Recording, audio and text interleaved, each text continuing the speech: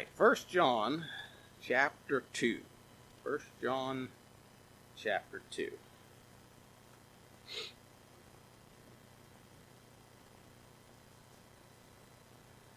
First John chapter 2, we'll look at verses 15 through 17.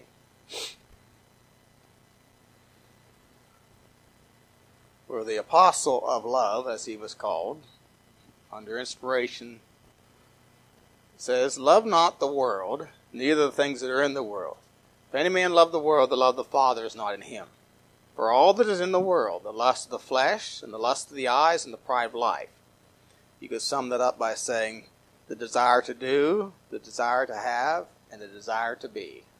That's kind of what the lust of the flesh, lust of the eyes, and the pride of life. Desire to do, desire to have, and desire to be. Anyway, for all that is in the world, the lust of the flesh, the lust of the eyes, and the pride of life, is not of the Father, but is of the world. And the world passeth away, and the lust thereof. But he that doeth the will of God abideth forever. So the message tonight is, love not the world. Let's pray. Heavenly Father, we do thank you again for your word. Thank you for the truth that it gives to us, the promises it gives to us to encourage us and strengthen us.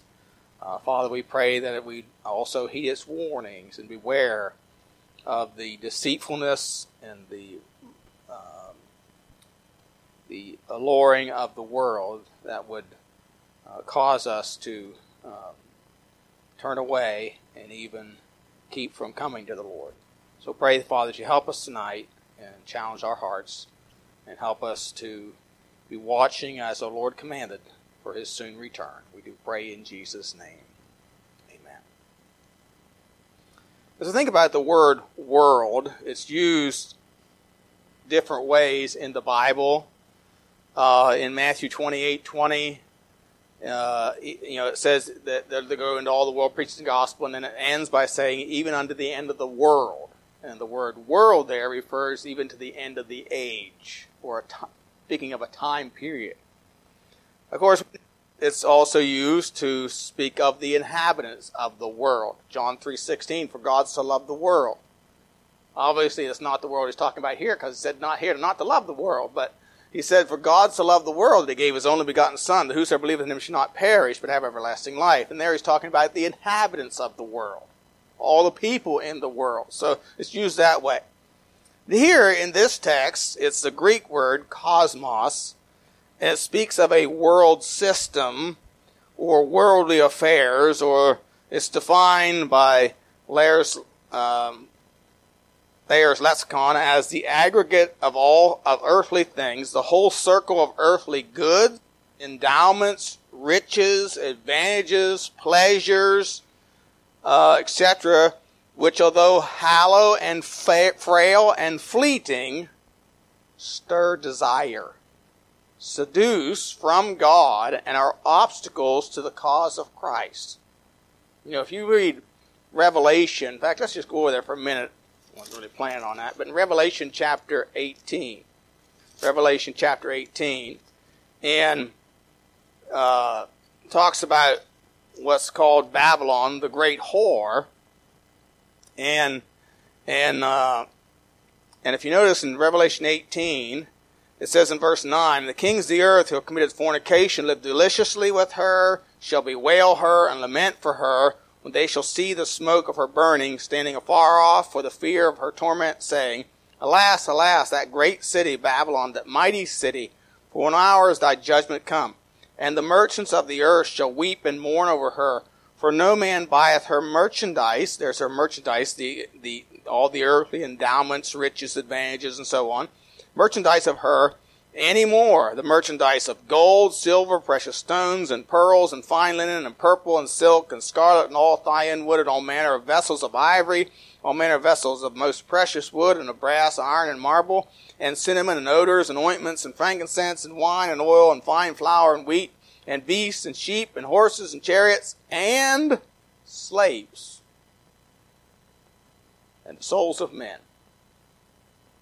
fruits that thy soul lusteth after are departed from thee. So these are the things that when you're talking about, he says, love not the world. These are the things you're talking about. Things that do not last, that are frail and fleeting.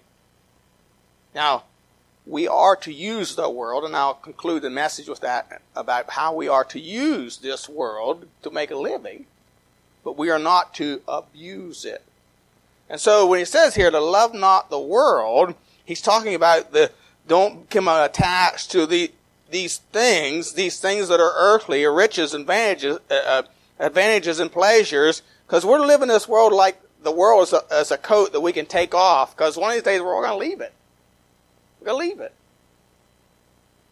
And I'm reminded of what my cousin said to me, that his dad told him, and he was a farmer, did quite well in his life and gathered a lot of things, and he said it's a lot easier to gather than it is to get rid of it. Many times all that stuff just causes a lot of contention in families. And so as we think about the world, the word is used 17 times. This word for world is used 17 times in the book of 1 John. And as we think about this world that we're talking about here, that we ought not to love, let's look at what the Bible says about this world system. First of all, it's under satanic control. In 1 John 5 and verse 19, and we know that we are of God, and the whole world lieth in wickedness. Now that word lieth there is the same word that's translated over in Luke chapter 2 and verse 12 when the angel told the disciples, you're going to find the babe wrapped in swaddling clothes and lying in a manger. So, it speaks of something that's passably comfortable. And the world is comfortable. The world out there is comfortable that this world system and all these things are under satanic control. The Bible tells us in 2 Corinthians 4:4 that Satan is the god of this world. He's the god of this world. If you're wondering why is there such wickedness in our nation, it's because Satan's the god of this world. And he hates liberty. He wants bondage. That's what communism is. And many religions are bondage. Jesus said in John 14:30, the prince of this world cometh. Again, referring to the devil, or maybe the one that was filled with the devil, because Satan entered into Judas. We know that Satan entered into him, and he went out into the night. And of course, he came with those that came to arrest Jesus to give him away, to betray him. But Jesus says, the prince of this world cometh and hath nothing in me. There's no agreement or working together with the devil and with the Lord. None whatsoever. They're polar opposites, like east and west. And so this world is under satanic control. When Adam and Eve sinned in the garden, basically they gave dominion of the world over to the devil. They surrendered that control. And he is the god of this world. When the devil tempted the Lord Jesus in Matthew 4 and offered him all the kingdoms of the world, Jesus didn't refute that he didn't have that power to do that. That he couldn't do that. And so, it's under satanic control. Secondly, it is immoral in its character. In Galatians chapter 1 and verse 4, Galatians 1 and verse 4, the Bible says this, who gave himself for our sins, that he might deliver us from this present evil world, according to the will of God, our Father. Now the word evil there is porneros. That's how you pronounce it. Where we get our word pornography. And Paul's saying here, this present world is evil. It's evil. Titus 2:12 says it talks about worldly lusts. 2 Timothy 2:22, youthful lusts. We're to flee useful lusts. And this world is evil. It promotes evil.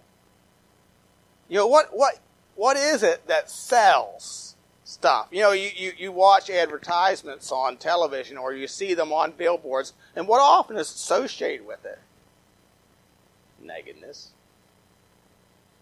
evil.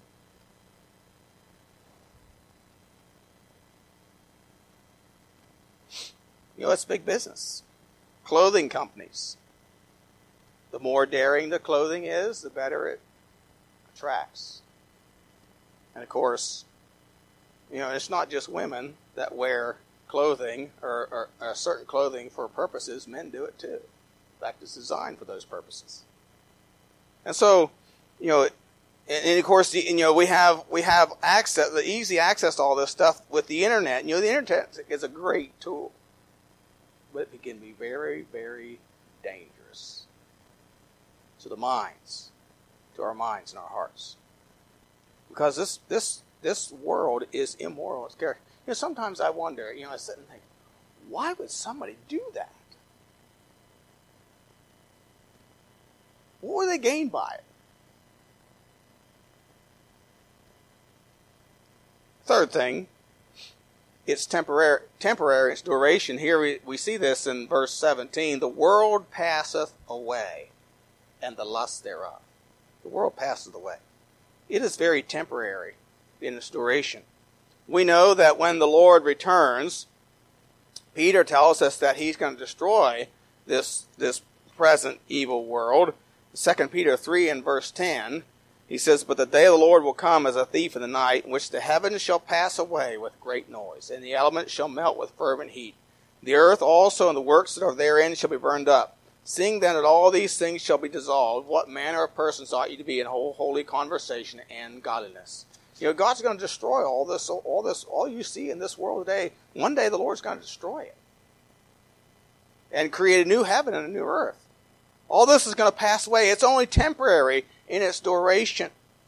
Apostle Paul, writing to young Timothy in 1 Timothy chapters 6, verses 7 and 8, 1 Timothy 6, verse 7 and 8 says, But godliness with contentment is great gain. For we brought nothing into this world, and it is certain we can carry nothing out. You have to leave it all behind. The only thing you can take with you is what was done for the Lord. It's the only thing you can take with you. The story is told of a very wealthy man that said he wanted to be buried in his new Cadillac. And so, because he had the wealth to do it, they set him in his new Cadillac with his white gloves and everything else, and and dug a big hole and brought in a crane to put him in the ground. And somebody standing by said, Boy, ain't that living? Living? You can't take it with you. It's temporary. It's temporary, its duration. This world will pass away. But I want you to notice a fourth thing. It is blinding in its influence. It's blinding in its influence.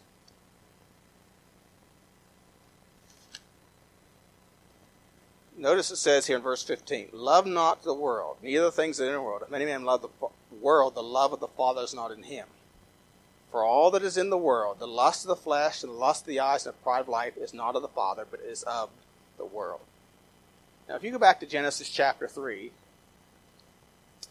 and when Satan tempted Eve, he deceived her. He blinded her into thinking that this would not be harmful.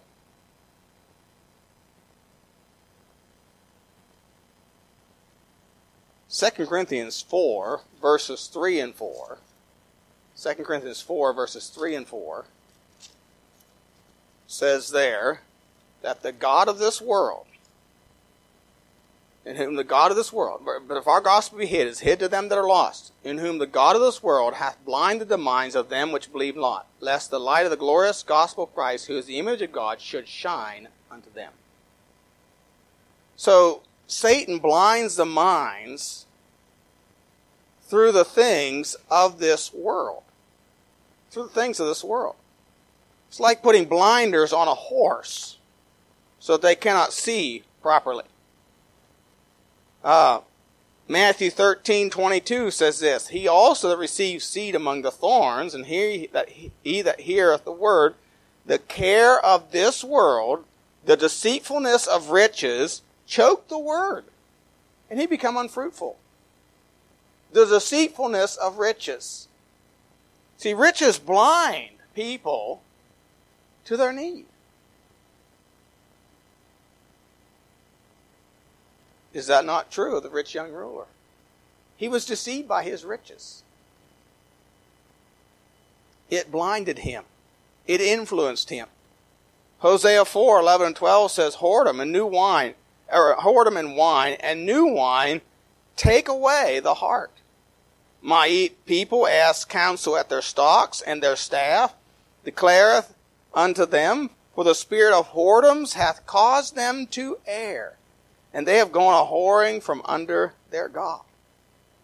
And so this whoredom, which be immorality, and wine, which is really a drug, it says take away the heart.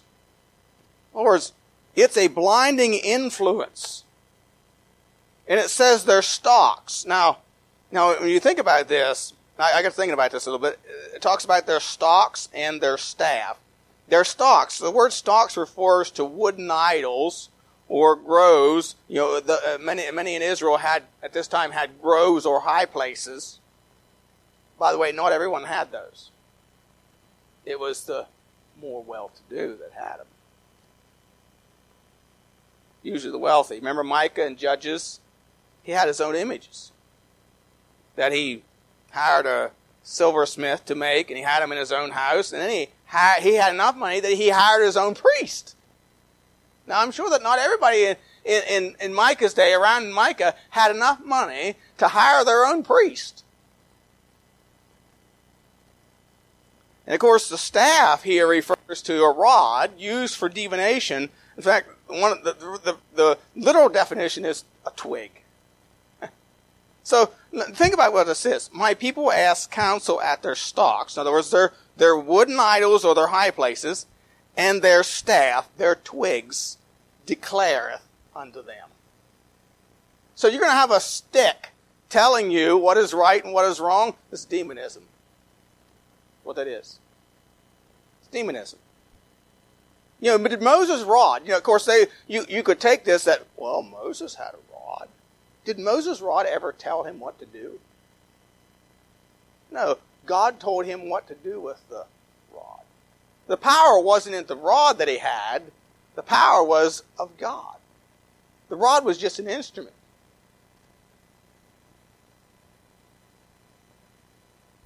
See, this is demonic. But what it does is it blinds them from the truth. Whoredom and wine. This caused, of course, Solomon. Affected Solomon. The asking counsel at stocks and so on. So it's blinding in its influence. It is foolish in its judgments. Look at 1 Corinthians chapter 3. 1 Corinthians chapter 3 and verses 18 and 19. 1 Corinthians 3, verses 18 and 19 says, let no man deceive himself. Many among you seemeth to be wise in this world, and to become a fool, that he may be wise. For the wisdom of this world is foolishness with God. For it is written, he taketh the wise in their own craftiness. I often think, as we think about some of the stuff I read today about our elites. I don't know if you've read the latest about Bill Gates. He's a super smart scientist. The latest article I saw said he's investing in figuring out a way to dim the sun. It takes a genius to do that. It reminds me of what it says in Romans chapter 1, because that when they knew God, they glorified him not as God, neither were thankful, became vain in their imaginations, and their foolish heart was darkened.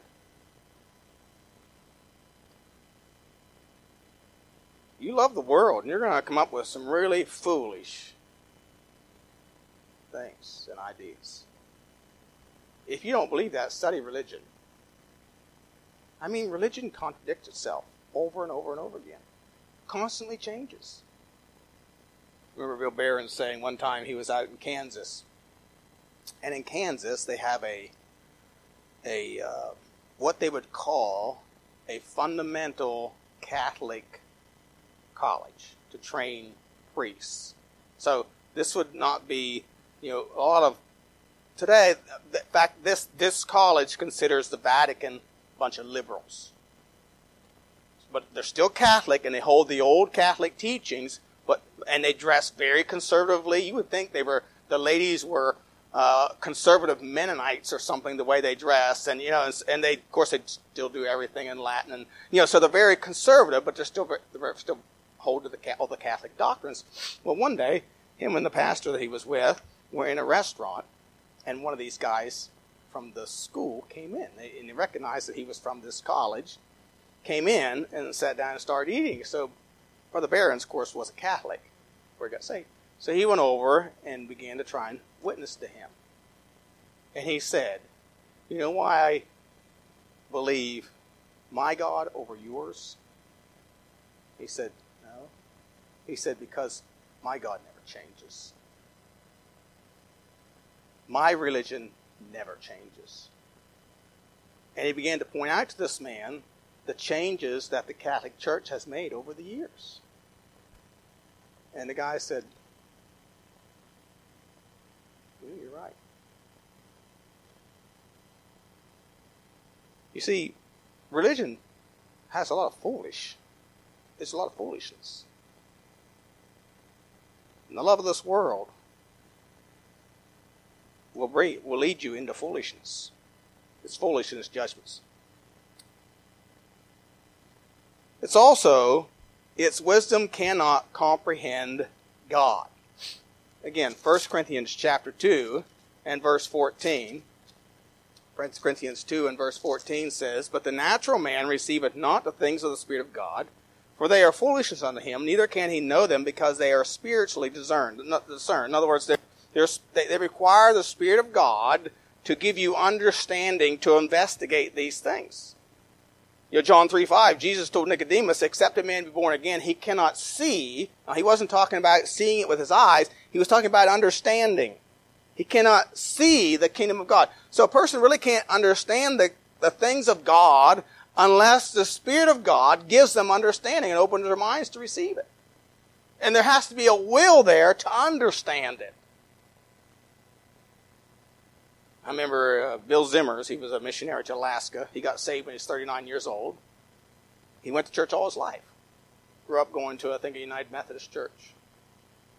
And he said, and I say this carefully, he said, I thought the Bible was the dumbest book I ever read. Until I got saved. And then I began to understand it. You see, the world, no matter how wise they are, how intellectual they are, the Pharisees didn't understand. And these were men that supposedly studied the Scriptures. But they couldn't seem to come to an understanding that Jesus was the Christ when they had plain evidence right in front of them. Who can forgive sins? Who can make the blind to see? Who can make the lame to walk? Who can turn water into wine?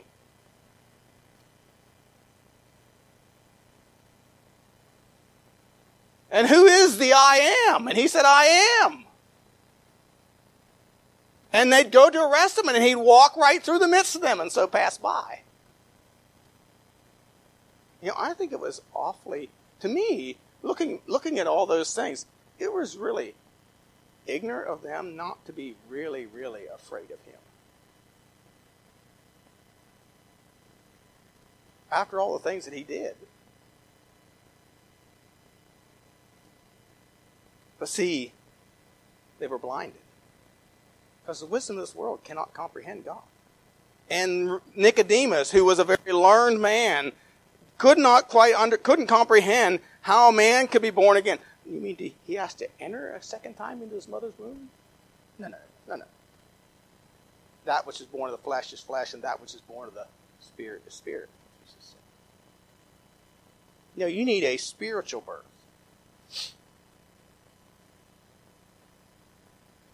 This world system also harbors hatred for God's people. Hatred for God's people. Go to John chapter 15. John chapter 15.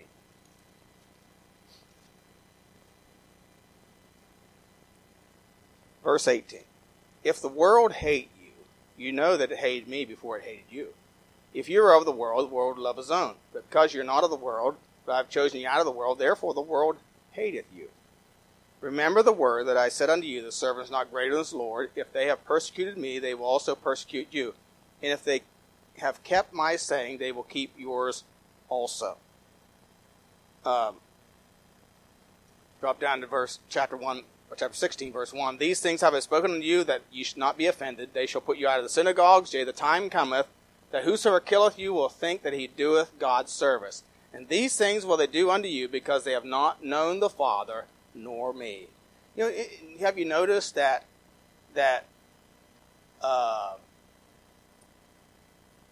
Christians are trying to be silenced, and they're saying we're the ones that are the cause of evil? I mean, these people have been saying nothing about the riots all year long, and all of a sudden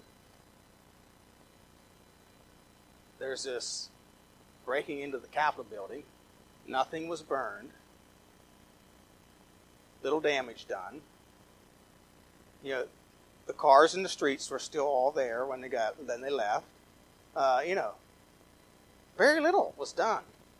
And it's like, it is the end of the world. We evil conservatives. The world hates us.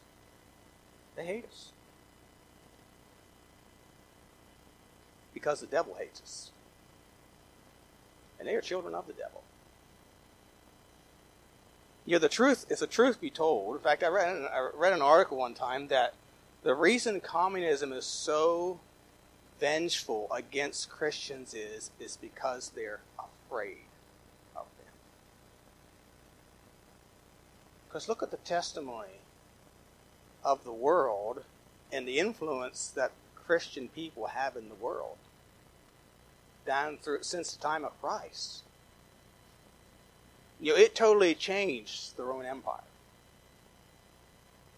The Reformation broke the control of the Catholic Church. And of course, there's a lot of Baptists involved in that. They're the ones that kept the truth preserved all through the Dark Ages. But you see, so there's this hatred. Paul wrote Timothy in 2 Timothy 3:12, Yea, and all that will live godly in Christ Jesus shall suffer persecution.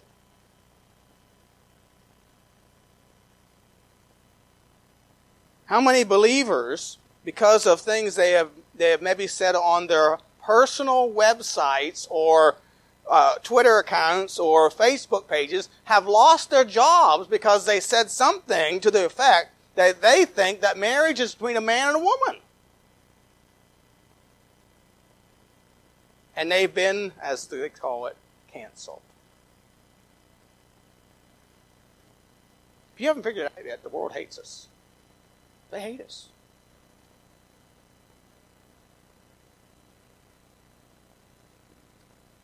See, the problem is, it isn't really us they hate. It's they don't want to be accountable to a God. They want to live without accountability. They want to be able to kill their babies and not be accountable. They want to defile themselves with the flesh and not be accountable. They want to control the lives of men and not be accountable. Not answered anymore.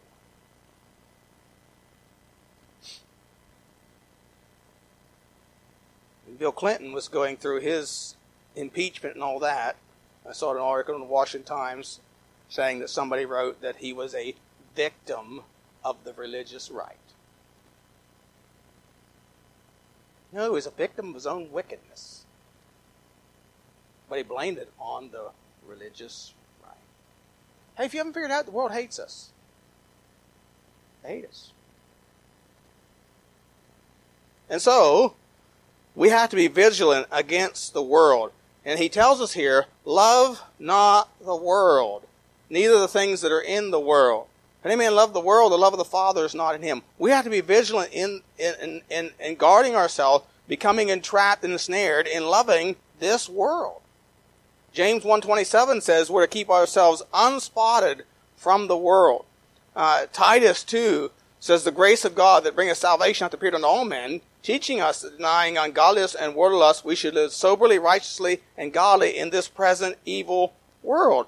We're to deny the world's claim upon us. Colossians 3:1-3, Paul tells the church at Colossae, if you then be risen with Christ, seek those things which are above, where Christ sitteth on the right hand of God. Set your affection on things above, not on things on the earth. For you are dead, and your life is hid with Christ in God. When Christ, who is our life, shall appear, then shall you also appear with him in glory. So we're to set our affection not on things of this earth. Don't tie your affections to things that are temporary. There's nothing wrong with having things. But don't tie your affections to them.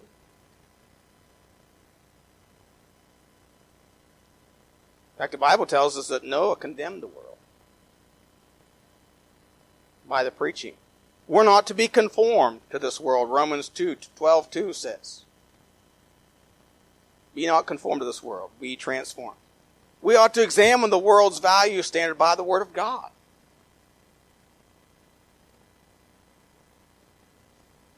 And we are to have victory over the world.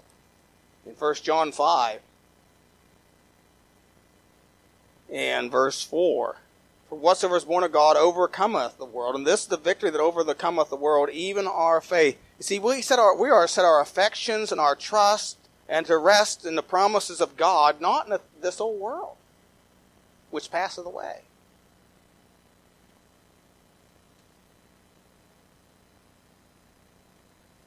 But believers, notice also, as believers, we are to use the world.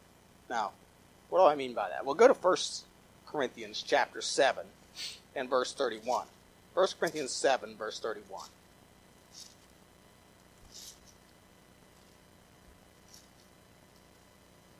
First Corinthians 7, verse 31.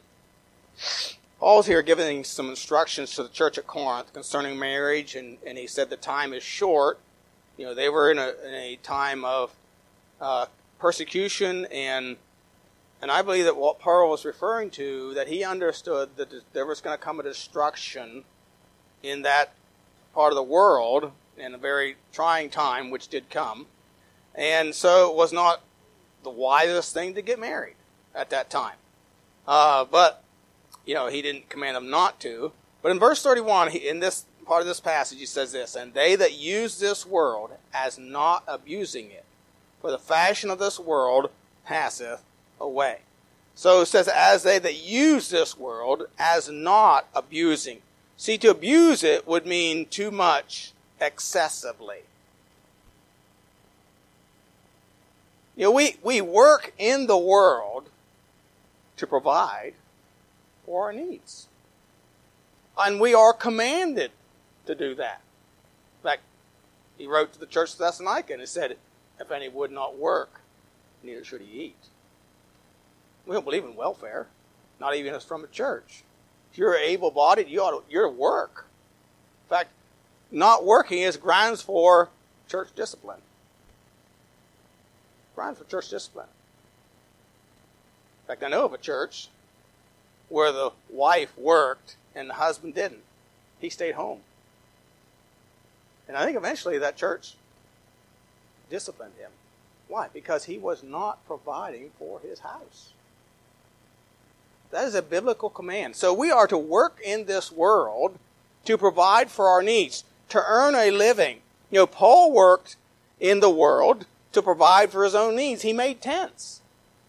Now, he didn't make them And there may have been some Christians that bought those tents, but he didn't make them just so Christians could buy them or give them away to Christian people. He made them to earn a living. That's what he made them for. You see, we are to work to provide for our needs and to give to those in need, and of course give to the cause of Christ and missions. But we are not to indulge ourselves in the things of this world. You know, we can spend a lot of money and work. People can spend a lot of money on things and work themselves to death to have, and then they leave it all behind. Things they don't need. One commentator said this, quote, "There's nothing solid and lasting in this world system. It is its nature to pass away. It is folly for believers to act as though its values were permanent," unquote.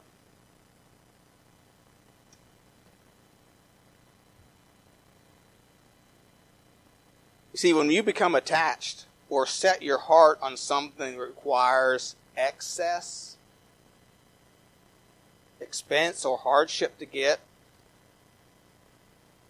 then you're abusing the world. It's becoming an idol to you.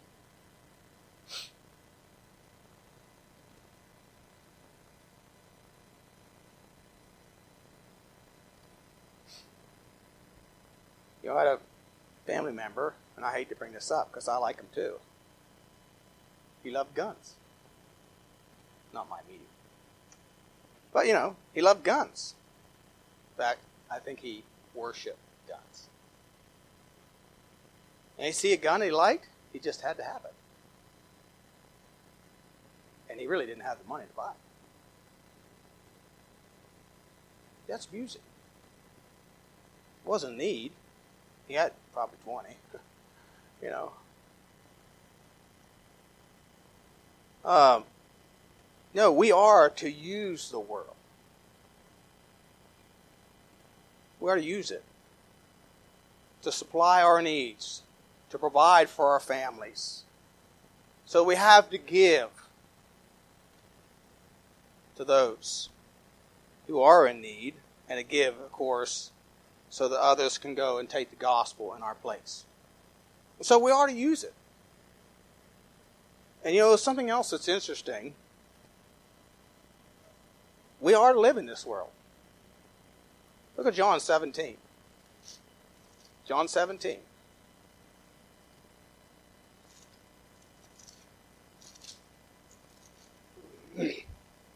John 17, verse 14.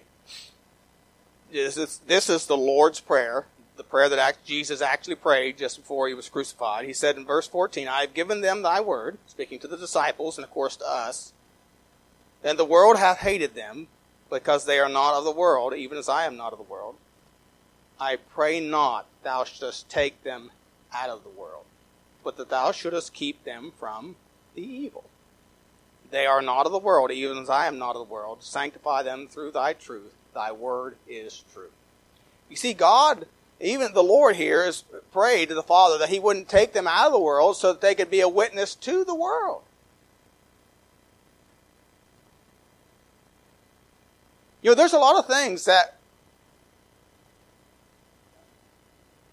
understand this terminology correctly, that are of this world that we use to give out the gospel. You go out and work in the world. I mean, paper's made in this world. Now, it's going to perish. But we use it. This technology is made in this world. But we use it. And God has ordained that we carry on the work that he begun in this world. Because once we leave this world, if we leave the world, there's no witness left. So he said, sanctify them through the truth. Thy word is truth. He set us apart in this world to serve God in the world as a witness for him. And of course, we do know that one of these days is coming, when that last soul is saved, and we are going to be taken out of this world. But until then, we are to live in the world but not allow the world to live in us. As a ship is safe on the ocean as long as the ocean is not in the ship. And we are safe in the world as long as the world is not in us. Remember Lot's wife? The world got into Lot's wife. The world will destroy you. It destroyed Lot. He lost everything that he had, except himself. So love not the world, neither the things that are in the world. If any man love the world, love the Father is not in him.